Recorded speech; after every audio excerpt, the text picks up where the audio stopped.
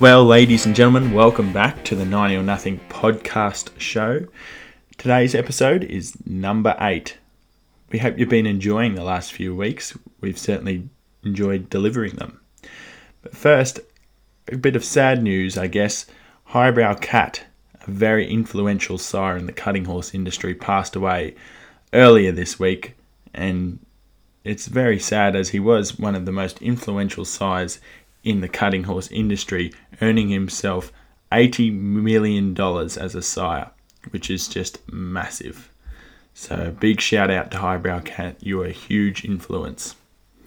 Also, our thoughts go out to everyone affected by the fires in the previous week. We hope everyone's doing okay and staying safe, as these are terrible times and it's just dreadful to go through it. So we hope everyone stays safe and looks after each other and their animals. But for today's episode, I managed to catch up with Link Bowman. Now, Link is from Werris Creek, which is just south of Tamworth.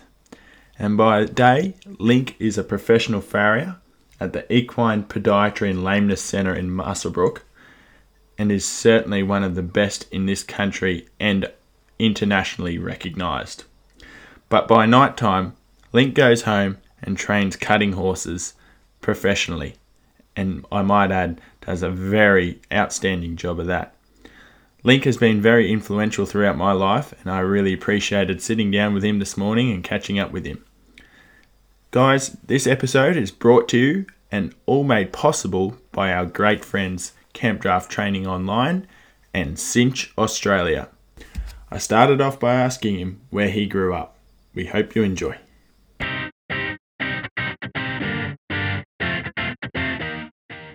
Well, I grew up was born in Queensland in a town called Gympie, and then we had family property there at Caloolabin. We've been there 3 generations, and so it was just on the Blackall Ranges west of Yandina on the Sunshine Coast there. So it was the same range line as Montfall, Mullaney, all that. Yep. So it was heavily timbered country, scrub country. So yeah, we had a grandfather opened a block up there and in the early 20s, and so we'd been there most of my life. Yeah. How big would it have been? Oh, it was like 200 acres, but that sort of country, 200 acres and that steep, hilly country was sort of real heavy scrub. You know, you could run quite a few cattle and horses, but he had big banana plantations there. So yeah, right. Back in the 30s, and we grew a lot of bananas and pineapples and that sort of stuff. Yeah. Yeah, that would have been definitely a different upbringing for you. Yeah. Yeah, and what else happened up there? Well, though, obviously, grandfather was was a timber cutter, and because he had 14, him and grandmother, he had 14 children, and there was 7 boys and 7 girls, and so most of the boys were either timber cutters or cane cutters back in them days, and so it was there was a lot of sawmills and sleeper mills and up in that part of the landscape, so there was plenty to do, and he started out with bullocks, cut snigging timber with bullocks, and then eventually got into heavy horses, and so that's where the horse influence come from. Yeah, well, I was going to say, because obviously this is time before machinery, so the animals would have played a fair big part in that. I guess. So I mean, it was an everyday thing with the bullocks, and I still remember all the yokes. When he'd finished with the bullocks or underneath a mango tree, you'd see him every day as a kid there, and sort of didn't take much notice of it. But now that you think about it, it would have been unbelievable to have all that stuff restored and kept. And But and then there was a part where the shed was full of harness from the heavy horses as well. But we worked heavy horses right up until I was about 13, 14, and then that time the 4-wheel drive tractors come in, so the old man started to get tractors, and we were able to work that steep country with 4-wheel drive tractors. But yeah, we worked heavy horses right up until I was in my teens. Really? Yeah. Wow, that's amazing. So you schooled up there? Yeah, I used to travel 8 mile into town on a school bus, and I remember quite well that when we had the wet seasons up there, because we used to get about 120 inches of rainfall, sometimes we'd have to drive the tractor, Yeah. the old 2-wheel drive tractor, to where the road was good enough for the school bus to go to school. I'd have a heap of kids on the carrier, and I even remember in me later years driving the school bus we used to put bog chains on the school bus and have to drive it we had an old lady called Mrs. Tigel. She got a bit nervous driving when it was real slippery, so I'd drive the school bus with all the kids on it, but Oh, wow. that was a bit of fun back in them days. So how many brothers or sisters do you have? I got 2 sisters and a younger brother, yeah. Yeah, right. Are they in the horse industry at all? My sister, her and her husband, they're up at Mundubra. They've always stayed into the horses, but the other ones, no. Yeah. Yeah. So you're just carrying the flag pretty well then? Yeah, that's it. Yeah, that's the go. So where'd you go from there after that, after you finished school? Well, I finished school and was working just on the place there, and we had a dairy farm further up in the Mary Valley. And then we always had, in the early 70s, the old man got into quarter horses, and we went really big into sprint racing because back in them days, Russ Hinds was racing minister in Queensland, and he allowed the quarter horses to race on the thoroughbred tracks. Oh, okay. So all them horses were registered non-stud book back then, and so we used to race at Toowoomba and Gympie, Bundaberg, Nanango. There's even some 800 metre races, horses back in the day race at the Gold Coast.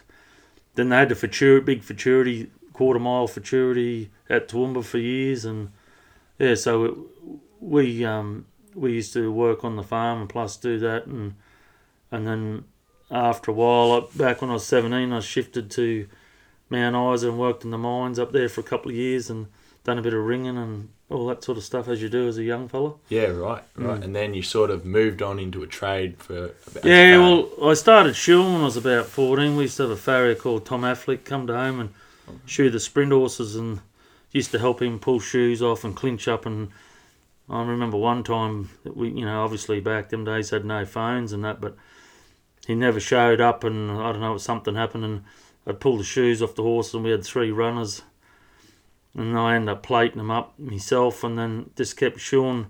But it was really hard to get apprenticeship then because there was no sort of apprenticeship scheme going on. Right. So I just went to a few shoeing schools, shot our own, and plus we had show horses as well, and used to keep them all shod myself, and just sort of tinkered along like that until years later when I moved down into New South Wales back in the 80s, and then... Where did you move to there? I come to Orange first when Chris and I first got married, and then was shoeing around there, and it was only a summertime job because it's so cold in the winter at Orange that a lot of horses didn't do much in the winter. Yeah. And then worked on a few properties and shod of an afternoon, weekends, and then eventually went to New Haven Park at Burrawa. Right. Shod for them and worked for old J.W. Kelly at Suffolk Vale there, where young Tom's place is. Yeah. And then we had a couple of stallions there. We had Keen and Imperial Baron and a few other stallions there, and then used to do the bit of foal work, put some extensions on foals for New Haven and Red Hill. That was Fred's yearling place, and then eventually went to the Gold Coast sales in the 80s and with them, and ended up running into Spook Neville, Billy Neville, and started coming up working with them a bit, and ended up eventually moving up in like 89, 90. Yeah. And working for Valley Farriers full time. Right. So what was it about? Why did you love shoeing so much? Why? What was your passion there?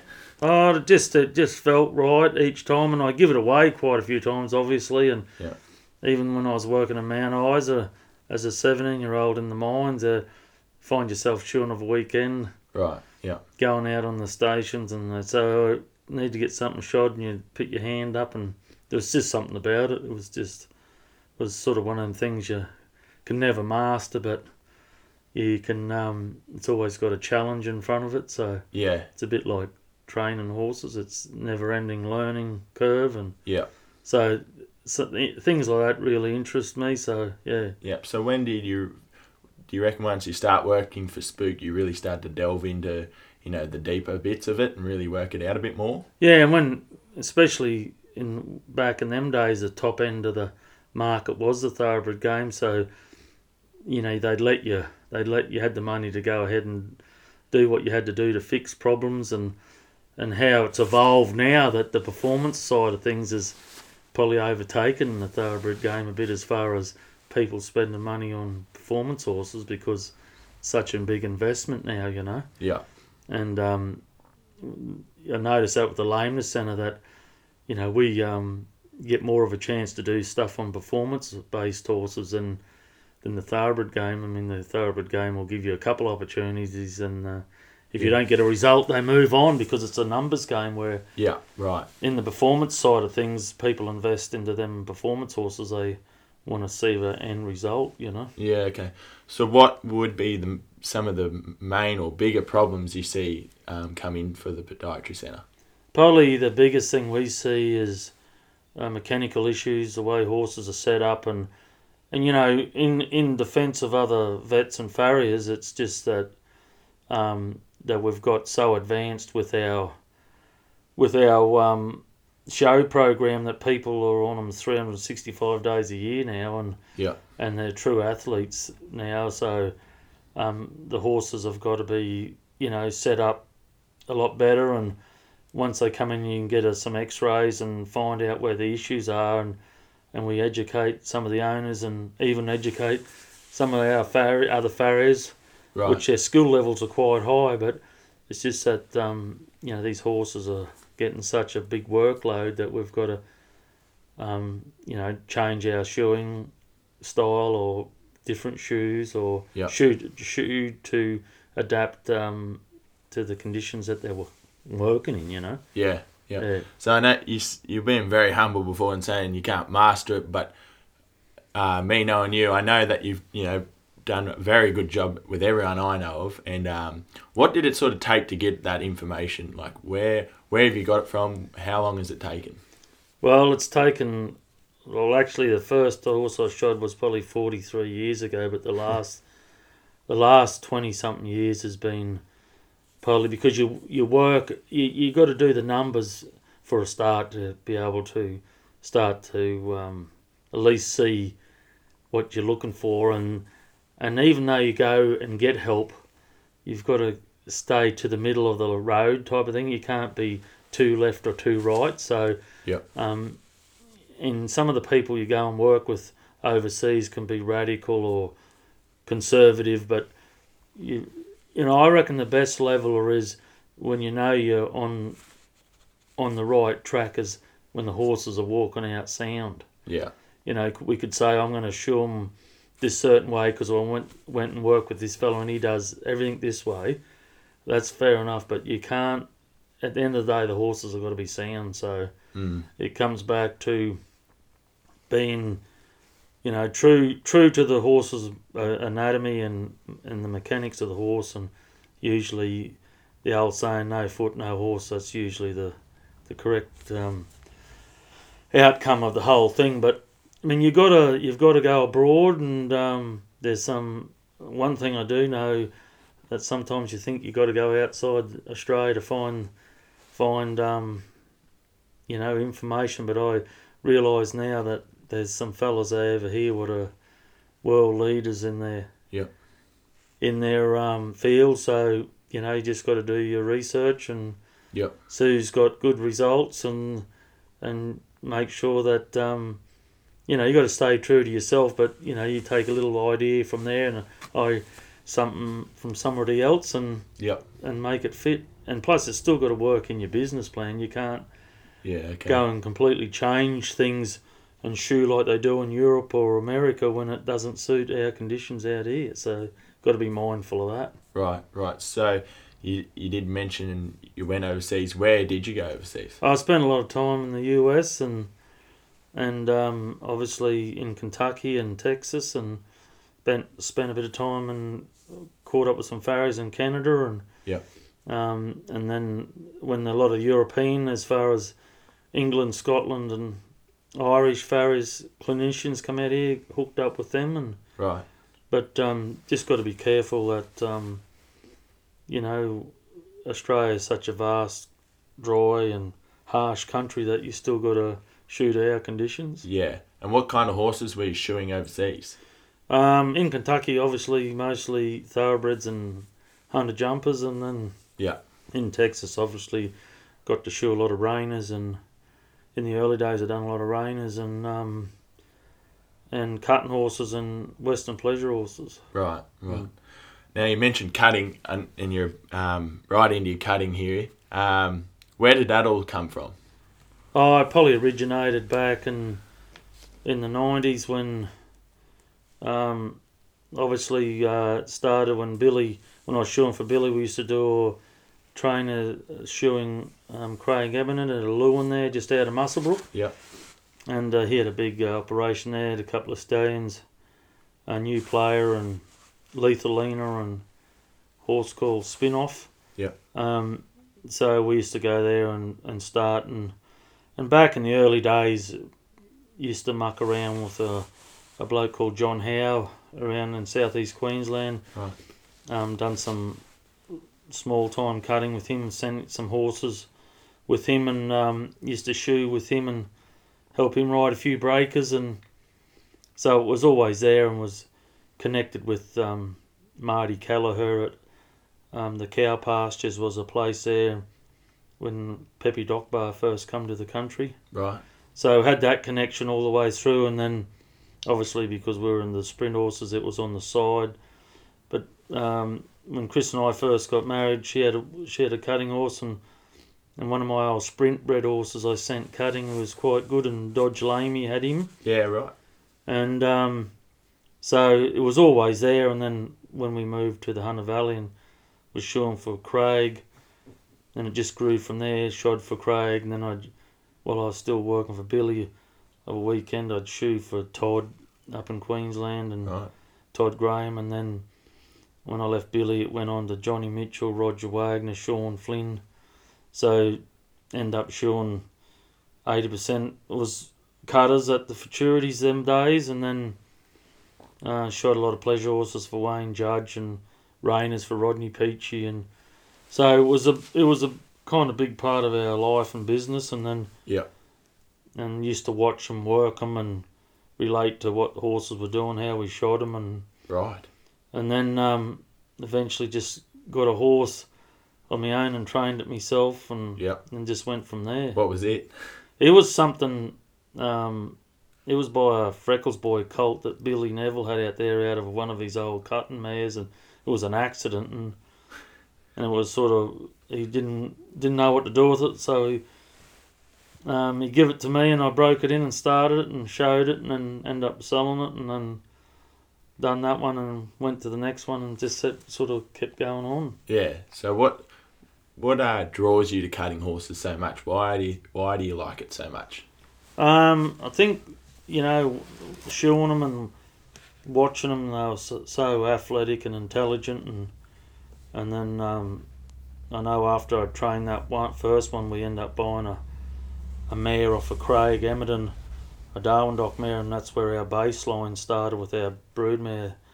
And then I seen a horse called Doc's Argyle Show. Yeah. Probably one of the best horses I've ever seen. Like even in the States and Australia, like when you see him show, usually when a good cutting horse is going, people are yelling out, screaming and whistling, but when he used to show, people would go quiet because he had that aura about him. Really? And where did you first see him? I just seen him up in Tamworth. Yeah. At one of the futurities, and that, I just thought once I seen that, I wouldn't mind breeding some and riding some, and then it just grew from there. Yeah. So, what are some of the things you can do with their feet to make them perform better? Like, I know that's broad, but yeah, well, a shoeing is just like, it's a training aid shoeing. A lot of horses, what I really, I remember, like say Argyle, I was having trouble with him. He was such a big stopping horse. Hind feet had come up past his front, and he used to get bogged and miss his turnarounds because the cow had gone. And yeah. So we used to be able to put a square toe on a trailer and spread him a bit more, so when you spread a horse's hinds, they can get stopped quicker and had a bigger base to turn on. So little things like that used to help him, and once he got secure in his own physical being, Yeah. I mean, we could just shod him in a normal shoe, but and them sort of horses would have trouble like that. The shoeing, you change it just to help in that period of time of their training, and most horses, once they become secure in their footing and as their training goes on, they can handle it.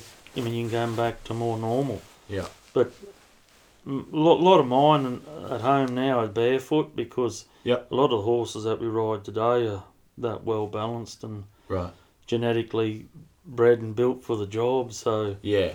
but if there's horses, what need spreading, put a wider base, or if they need some help, you can do whatever. Right. I mean, there's a lot of horses I shoe still cutters, and some of my own would have had issues as far as had a colt a few years ago. Was a big stopping horse. He was out of an Argyle mare. He had some few suspensory issues behind because he was such a big stopper. I just had to put some shoes on him with trailers on just to help him, give him a bit more support, and then he was right. Right. Well, he ended up as an aged horse, barefoot. So Right. Yeah. So you can, big change. yeah. So the quarter horse early on had a little bit of a name for those small, short feet and sort of boxy feet. How have they changed, do you reckon, over the time? Yeah, well, it's certainly. I mean, it's funny how you see, especially spending a lot of time in Texas, and you see a lot of horses with small, boxy feet, but them horses living constantly in barns and never get out in the paddocks, but them same genetics out here, because our horses don't live in the barns like they traditionally do in the States because of seasonal weather and that. Right. You'll see a lot heavier boned and heavier footed horses out here, and Right. with the same genetics. So, I mean, not all the time it's genetics. A lot of times it can be the conditions they live in and work in too. Yeah. Okay. I didn't realise that. Yeah. Right. Yeah. So more back into the cutting side of things. When did you start really having a bit of success as a non-pro? Probably the mid 2000s. I had a mare, a Lethalina mare called Eyes of Blue. Yeah. She was really good. Had it very successful for her. And then I had another Argyle mare called Doc's Lights Out, which are mate of mine, and we shared her. She was an Argyle mare, and it was really successful with them two mares, and that's what sort of set a decent baseline. Yep. And then both them mares are bred on, and I've had good success out of both their foals. Right. Yeah. So as a non-pro, who did you go and look for help with? Who did you train with? Well, back in the early days, I was always, I physically spent most of my time with Sean Flynn. Yeah. But Todd was a big influence, Roger Wagner, and especially Craig Emmerdon too. Right. But I was kind of lucky because I shod for them all. Yeah. So you were there a couple of days a month at each place. So Right. And then obviously Johnny Mitchell, and then sort of grew up with helping Mouse a lot. Right. He's really been a good mate because he's helped out like myself and heaps of young fellas, and obviously I've done a lot of shoeing cripples for Mouse, but yeah, he's been a big influence, but mainly Craig, Todd, and probably mostly Sean. Yeah, okay. I know we had Mark Buttsworth on here a few weeks ago, and he was saying the same thing. Whenever he got to go and chiropract for Todd or someone, he'd get there a little bit early just to try and maybe work a few more horses or something like that. Yeah. So I'm guessing it's a similar sort of situation. Yeah. Would it be? Yeah. Yeah, and the thing is with them fellas, it was always come and watch this one work. He's doing this or do that, and you'd watch him work, and you'd tweak a few things on the shoeings, but working shoeing for Todd, it was pretty easy, like shoeing for him, because he was the main Doc Spinifex man. Right. So a lot of them were that good of horses. Yeah. They were pretty basic, but and because Roger was really good too, Wagner in the later days. Yeah. because he just before he won the Futurity and Dreams of Oak and that, She's a Dream, sorry, he just said one day, what do you got to do to beat Todd? And I said, well, obviously you can train a horse good, but you need all them little 1%ers to line up too, like good shoeing, good dentist, good vet, good chiropractor, and he went on his way and done all that, Roger, and the result was he won a couple of Futurities, and he won the Futurity in the Derby with that one mare, and then went on to move to the States and be very successful. But yeah, it's just about, it's the little things that count in that business. Like it's all got to come together, obviously, but you got to do everything you can, because you got them on such a fine line at Futurity time. Yeah. Yeah. Hey guys, we hope you're enjoying this interview, but just a quick word from our major sponsor, Camp Draft Training Online. Are you guys sick of sitting on the fence and watching the finals and just wishing you were in there? Well, be sure to head over to www.teamcto.com.au and check out all the latest tips and hints from some of Australia's top camp draft trainers and competitors. These guys will make the difference. So you mentioned people like Sean Flynn, Johnny Mitchell, and Roger Wagner, and Roger's back here, but the other two are back in the States. Why do you think they've gone over there? What's the attraction over there? Maybe because it's like the industry's a lot bigger, obviously, over there, and it's there's a lot more money over there. But in saying that, I mean, you go over there and spend some time with, they work hard, and it's a dog eat dog world over there as far as that goes. But right, and the cutting industry's fell on hard times over there at the minute since the recession, and so it has here. But at least out here, I mean, I know it's not the money and they've got out here like back in the States, but we've got a great another industry side by side cutting out here. We've got drafting and I know one thing as far as in the early days when I looked at about moving over there to shoe at a lameness centre over there, it was sort of overwhelming to think you could go over there and shoe, but I kind of worked out really quick that it's a lot better lifestyle out here, and then even if you are in the horse business over there, Australia's unique because we've got another great cow horse industry beside us in camp drafting that we can run parallel to each other's as far as we use the same genetics, and most people can swap over from one to the other, and and I just think going over there you sort of get entrenched in that one deal, and where here there's still great opportunity. Okay, so you've spent a bit of time over there. What are some of the differences in the horses compared to over here? Well, one thing I noticed over there, their horses are probably a little more in the early part. They spend a lot more time on their twos and have their threes a lot more solid. Right. But their rate of breaking them down is horrendous as far as that.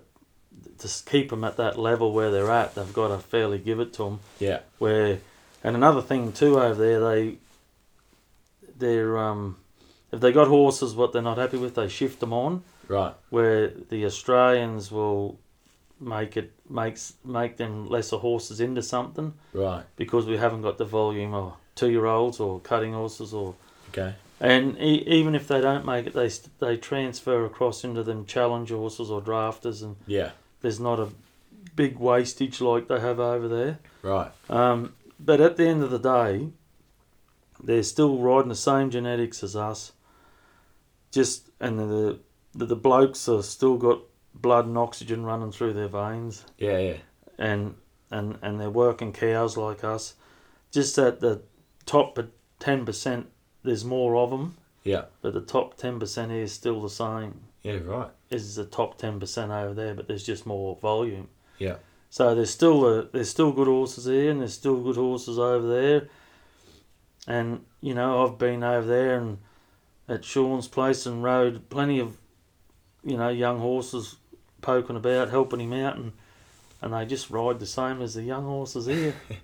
I know, because a lot of people in Australia sometimes think, oh, it's always bigger and better in the States, but it's just a good leveler to hear, I guess. Yeah. That, Yeah. they do still get up in the same way as we do. Yeah, exactly. Yeah. And then,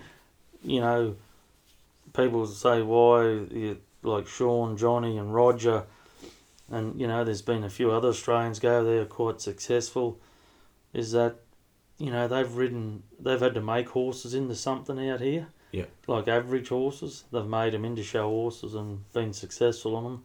So when they go over there and have that work ethic and they get some good horses, that's why they've rose to the top. Yeah.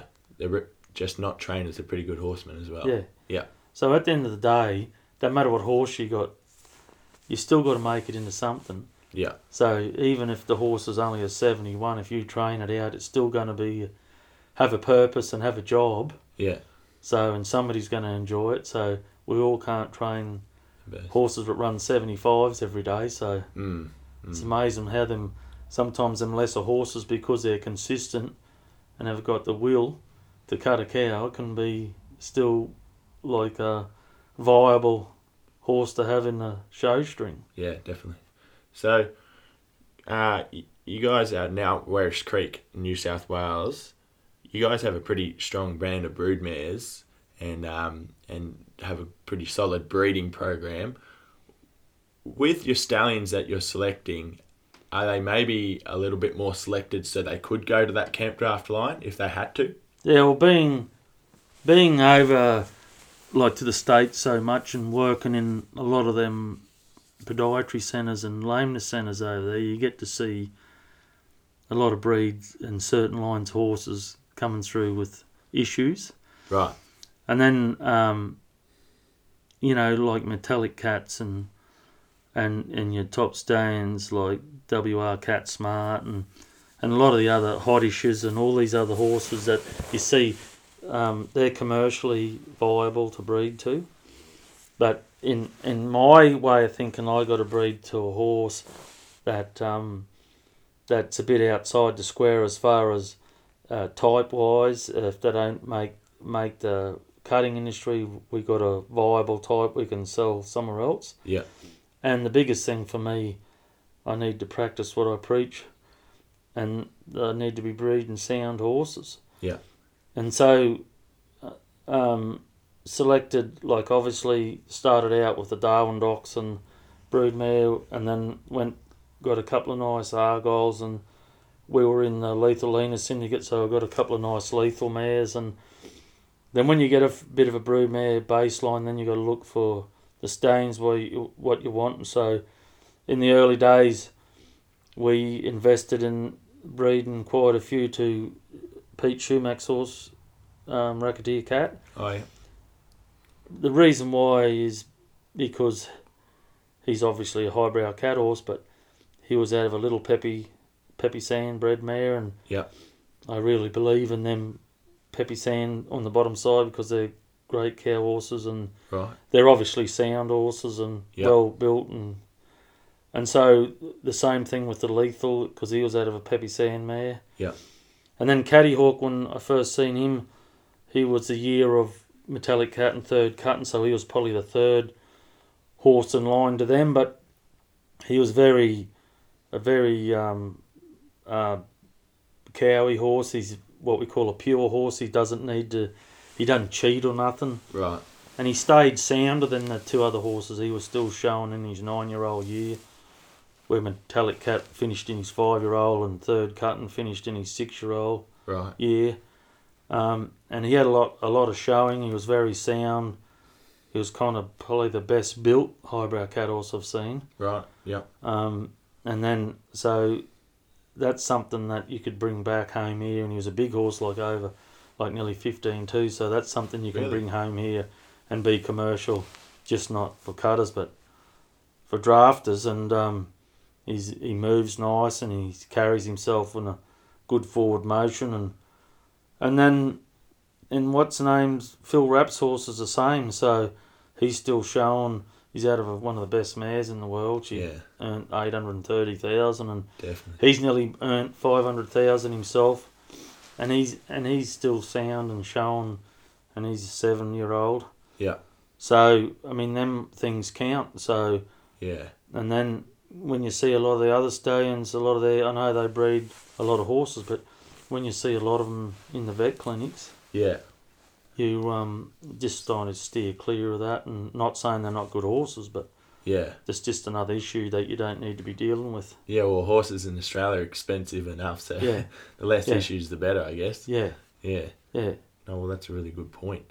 So, you also stood a stallion that, for a number of years, he only died a couple of years ago. Yeah, a year or so ago, yeah. Yeah, Meal Lethal Style. Tell us a bit about him. Well, we got him as a yearling, and Pam Drew was good enough to, because we were obviously in Lethal Syndicate, and then Yeah. when we got out of the syndicate, still wanted to stay breeding a few with that line, and he was out of a Mealy Pep mare, so which was a stallion that Phil Webb brought out years ago. So he was a Peppy Sand horse out of a smart little Lena mare, where Lethal was the other way around. So he was a double cross. Yep. And he was exceptional type, and as a 2-year-old and early 3-year-old, he was probably the best thing I've ever started. And then Sean come out and done some schools, and he worked him and said, it was one of the best colts he ever got on at that age. And then just before the futurity, I went to a pre-work, and he knuckled over in the front end and tore his joint capsule in his pastern, and he was never sound after that, so we struggled with that. Yeah, right. Got to show him once or twice and got some pretty, he never won any money, but he never was 100% sound. Yeah. And, but, the couple of times I did show him, he got some great shots of him, and he done some pretty wicked stuff, but, yeah, and it was just a bit of a bummer. We lost him. He had a surgery done on his. We're trying to do a surgery on that joint because he got really lame, and he had complications after the surgery, and we lost him. But got some nice foals by him, and got some semen stored away. So even though he's gone, we've bred a few mares again this year. Right. I got a really nice 3-year-old by him. Yeah. And he was just a nice horse to have around, and it was just one of them things what happens. And Yeah. yeah. So, moving on a bit, but you're a professional farrier by day and then professional cutting trainer by night. How do you balance that? Do you sleep? Not very much. Probably starting to slow down a bit now. I've only got a couple of clients, got 2 really good clients. Yeah. They have a couple of horses in work all the time with us, but do a lot of lessons, and a lot of people come and we help out, and Chris and I really like having people around and helping out, and sort of do a lot more with the kids, and done that Ishi thing this year, and found I enjoyed that, and years ago it was about winning everything, but now it's more about just enjoy training the horses, and haven't been that competitive showing the last couple of years, but that comes down to horsepower, because we get to train a few and sell them on. Yeah. And that's what we're about, is we can train a few and sell them on, and Chris does a great job of preparing them and getting them sold, and Definitely. so we've got some nice aged horses people are showing out there, and even though we don't get to final in the big aged events, we're getting the product out there, and got people kind of ringing up, most of the time, seeing what we got, and so which is good, and so I just think that if you can do that and survive this day and age, you're doing good. But it's good to win. Yeah. But it's we've got to survive, and when you're breeding between 6 and 9 foals each year, and selling some as weaners and yearlings and some as show horses, you just got to let the better ones go sometimes and survive the industry, you know. Yeah. So just run us through a day in the life of your day. Well, we usually we get up at 4 and get away from the house at 4:30 and be in the valley down here, and usually by 6:30 we usually under the first lot of horses at one of the farms. So there's 3 farms with Godolphin, Sedgemoor and Sledmere, and then we've got a couple other little farms we look after, Chatsworth, and then I go troubleshooting on some of the like Yarraman and Valley's End and Vinery and that, helping other farriers out, and then usually about 9 o'clock on a Monday and a Wednesday head to the lameness centre at Muswellbrook, and Right. Me and Joe Holt, the vet there, do performance horse lamenesses all day on both days, and then usually on the way out of the valley we can do some calls on farms, and then Tuesdays and Thursdays we do all farm stuff at Sedgemoor and Sledmere. You've got foals and yearlings and broodmares to look after. Yeah. And then most afternoons you get home about 5:30. Chris and the girls will have the horses saddled on the walker. Yeah. And then we'll work them every evening, and usually finish about 9:30, get inside by 9:45, have a bit of dinner and then do it all again. And then Fridays I don't normally come down the valley, so we'll get up at 6 and feed up, and breeding season Chris will get a vet and ready, and then we'll try and get everything worked before the vet comes. So we'll do Friday morning, we'll work it, and then I'll shoe after. I've got horses coming into the shop at home. Right. We'll shoe after lunch, and then Saturday, Sunday's the same. Yeah. Usually work cattle Friday, Saturday, Sundays, and then we work the flag Tuesday, Wednesday, and Thursday if we got to. And so yeah, that's about it. And if we got a show thrown in there, we fit that in as well. But yeah, she's full on. Yeah. Well, I know you mentioned Chris a number of times here, but how big a part does she play in this all? Well, she's probably the biggest cog in the whole deal, because she's coordinating the farm stuff. She does all the breeding, and then she gets all the horses organised, and plus she runs some outside mares there in the breeding season for clients. Yep. And there's some of them clients' horses stay there all year round, so then we've got to deal with the yearlings, and if we've got a sale, prep their yearlings or whatever. But yeah, there's a couple of clients been there for over 10 years with their mares. So, you know, and then she does a lot of ET work with them, so yeah, we've got reset mares, and some of the mares don't carry, obviously, so we flush them, and she's got to deal with ET mares and foals and yearlings, so she's got it's full time. It's full time for her, and plus the show horses, and you know, if she's not vetting in the off season, it's getting all the yearlings prepped for sales or whatever we're doing. But no, it's a full time job, and she has a full time girl there helping her, so right, it's full on. Crazy. So, if you could go back in time, would you still do the same thing? Yeah, if I went back in time, I probably wouldn't change things. The only thing I probably would change, if I'd done it again, I probably wouldn't have went pro. I would have stayed a non-pro. All right. Yep.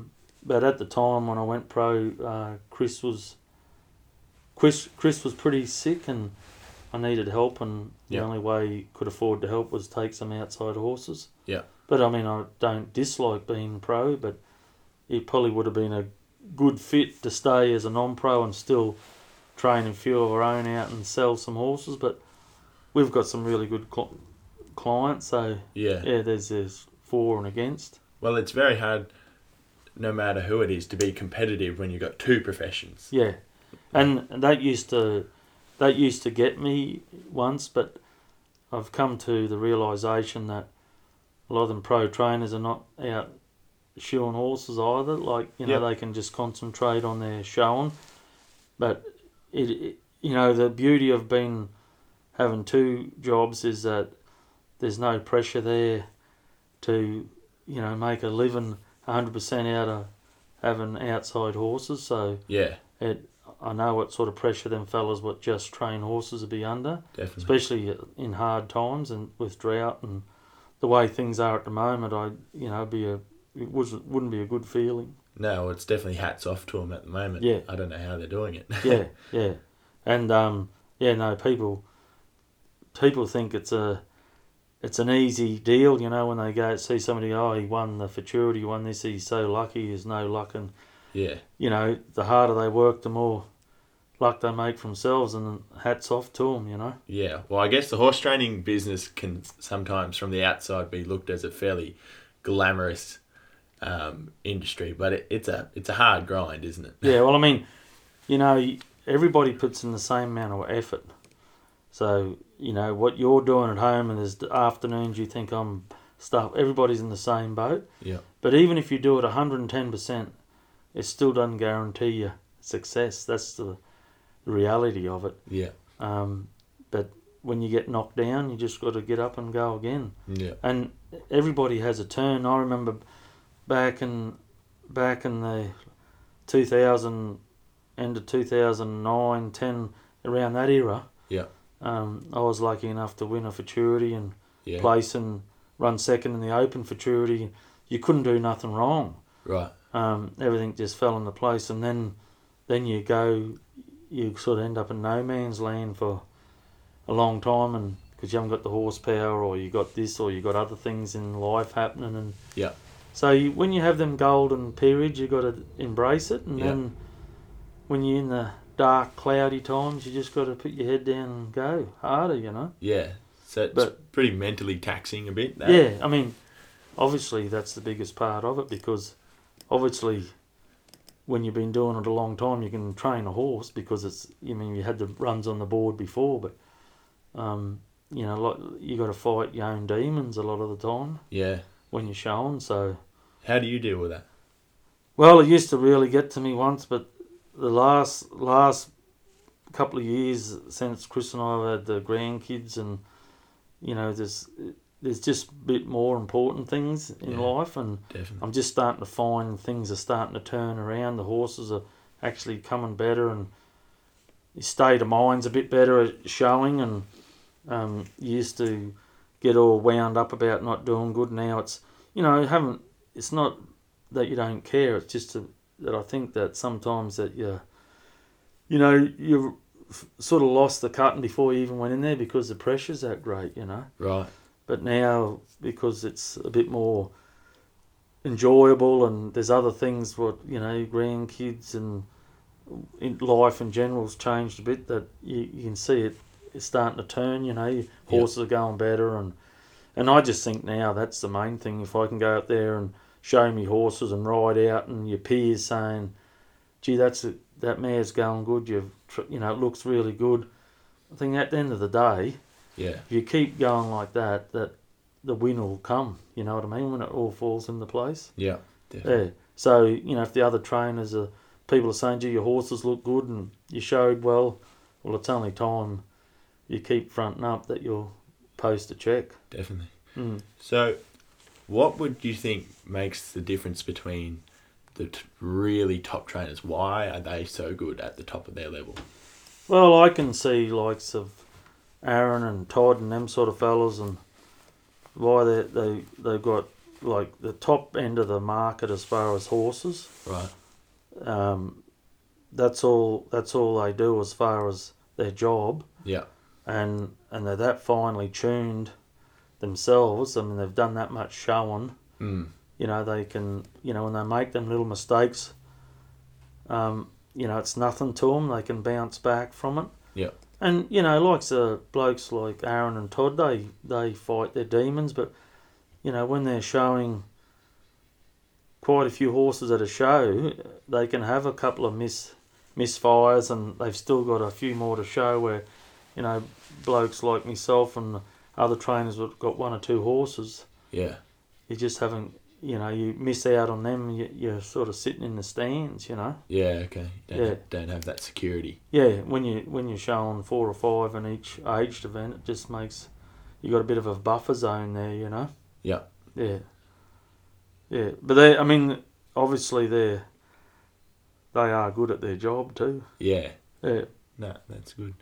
Well, Link, thanks very much for coming in today. We've really appreciated your story and really enjoyed catching up with you. And we wish you all the best for the rest of the year and everything that's to come.